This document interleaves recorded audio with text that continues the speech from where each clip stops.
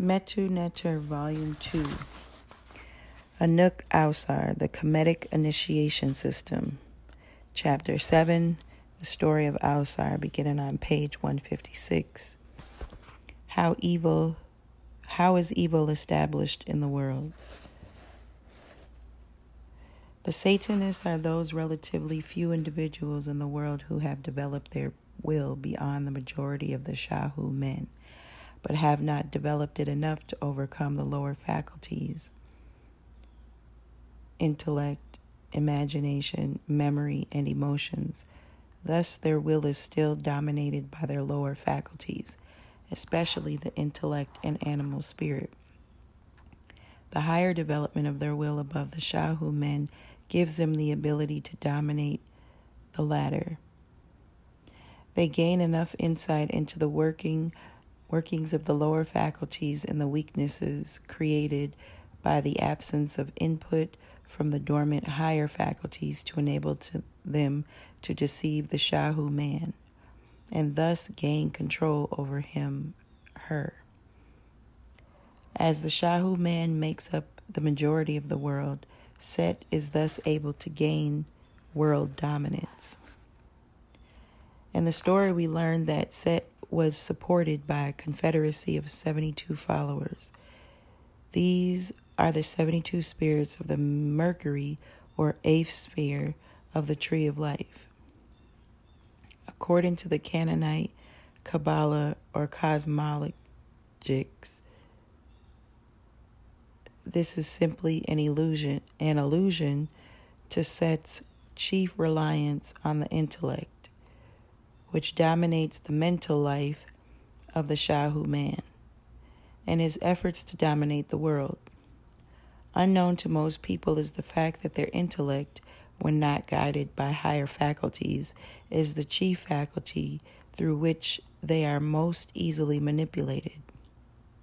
The intellect, the Sebek faculty, is our means of labeling, defining, describing, and relating ideas to each other through the cis logic or linear logic.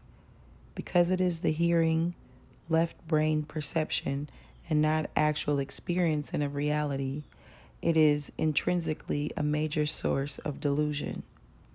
We hear, but don't actually see, that man is a rational animal, and we believe we hear, but don't actually see that God and the devil are spiritual entities separate and apart from man, and we believe we hear, but we actually see that Greece was and America is a democracy, and we believe. We are deluded by Set into believing that being informed, knowing the definition and description of a thing, is knowing the thing itself. Thus, he is readily manipulated through words, sound bites, slogans, and myths. According to ancient Indus Kush spiritual philosophy, the intellect-dominated person is quite comfortable with the fact that the cis-logic logical system is unable to secure the truth of the premise it operates on. Not only is he comfortable with it, she worships it, takes pride in being logical. Thus, Set is able to delude and deceive him with logical conclusions from uninspectable premises. Truth is drowned in a sea of opinions. We must also note that intellect, Sebek, shares the root of its name with the earth god, Jeb or Seb, because it possesses information received from earthly experience. It is thus restricted to the outer and lower aspect of reality. The inability to see the inner or underlying aspects which unite reality leads to the well-known segregative approach to life that characterizes Western societies. This is, of course, symbolized by the dismemberment of the body of Ausar. For this reason, intellectuals were called Shabao in the Kemetic spiritual philosophy, and were considered along the Satan, the enemies of Ausar. However, necessary they were in the bureaucracy and educational institutions. In other words, if you chiefly rely on your intellect, you will never be able to discover your true self. Instead of trying to experience yourself directly, you will be dealing with definitions and descriptions of who and what man is. To get the point home, consider sex. If you want to know what it's like, no amount of thinking will help. You have to experience it. Yes, it is the Shabao who, in an ill-conceived social order, occupy the prominent seats of government. We also learn that the story of Nebet Het, the imaginative faculty, was the wife of Set. Let's remember that we are dealing with a literary form. The imagination is personified as a goddess, and her husband or the man she will have union with is the object upon which we focus our imagination. Before our consciousness is uplifted to the division of the spirit, we imagine ourselves as our persona, the human who looks a certain way, like this, dislikes that, can do and can't do these, and is inclined in certain directions. The result of the marriage or mating of our imagination with our persona are the events that characterize our life. On the stages of initiation or religious development. The initiation or Ausar religious process of Kemet is based on the fact that within man is an intelligence that is the embodiment of the knowledge and ability to run all of the subconscious vegetative functions responsible for the operation of our physical, mental, and emotional bodies. When we were conceived, and for the earlier portion of our infancy, it is the foreground of our lives, although it cannot express itself due to the dormancy of the intellectual faculties through which it communicates itself to the consciousness of the individual.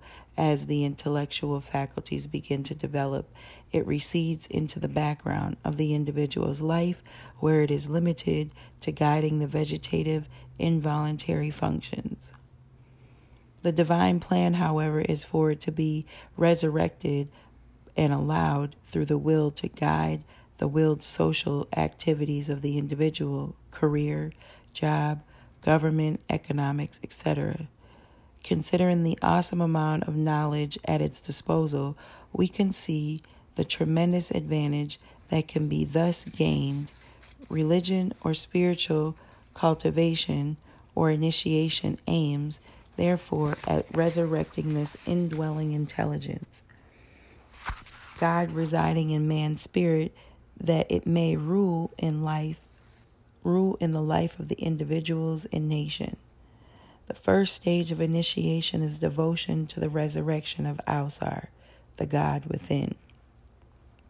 This is shown by Auset's sorrow over the condition of the God within, i.e., devotion to God is not merely the praising of God as a benevolent father or mother who has given life to us, sustains us, and so on.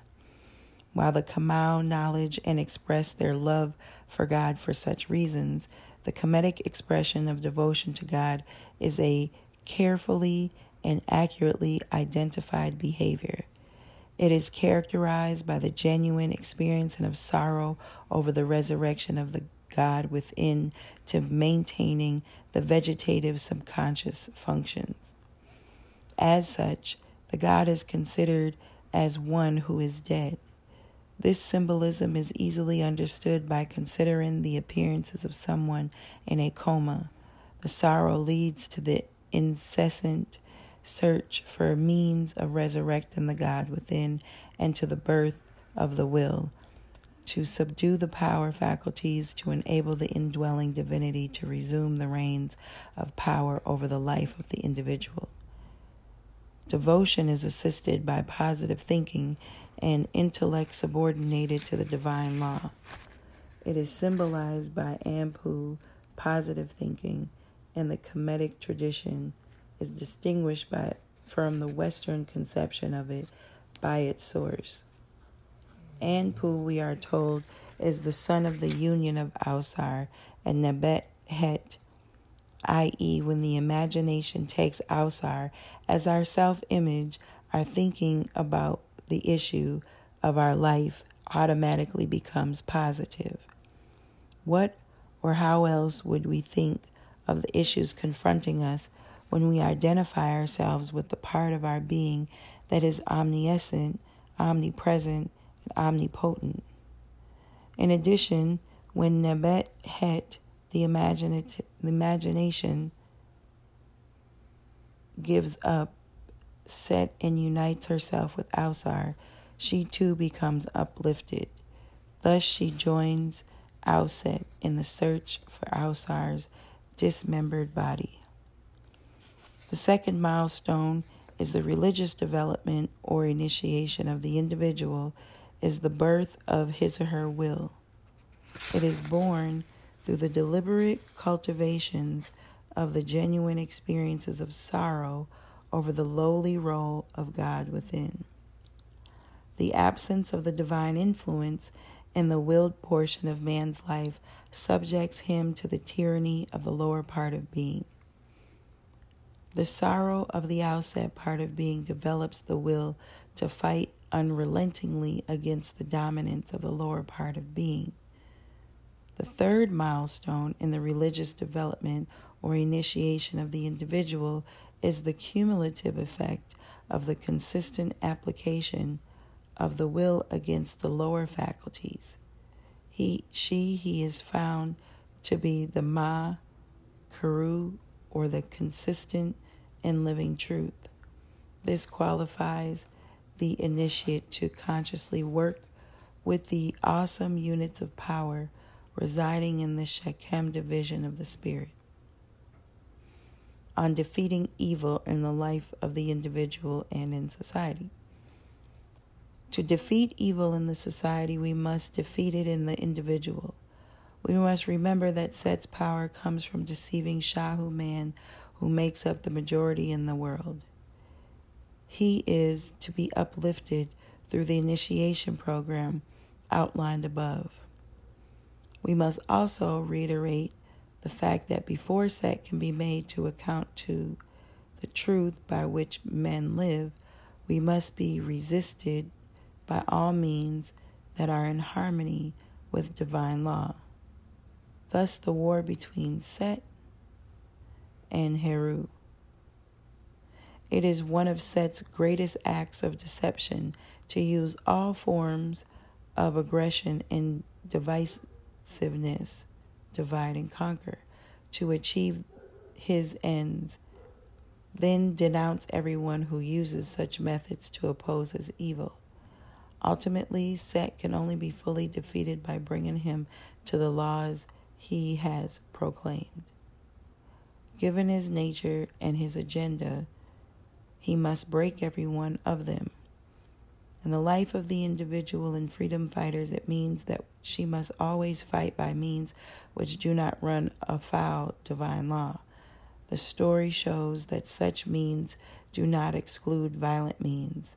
Set will tell you in a second that his God has rained fire and brimstone on his enemies, and tell his enemies that they must resist non-violently.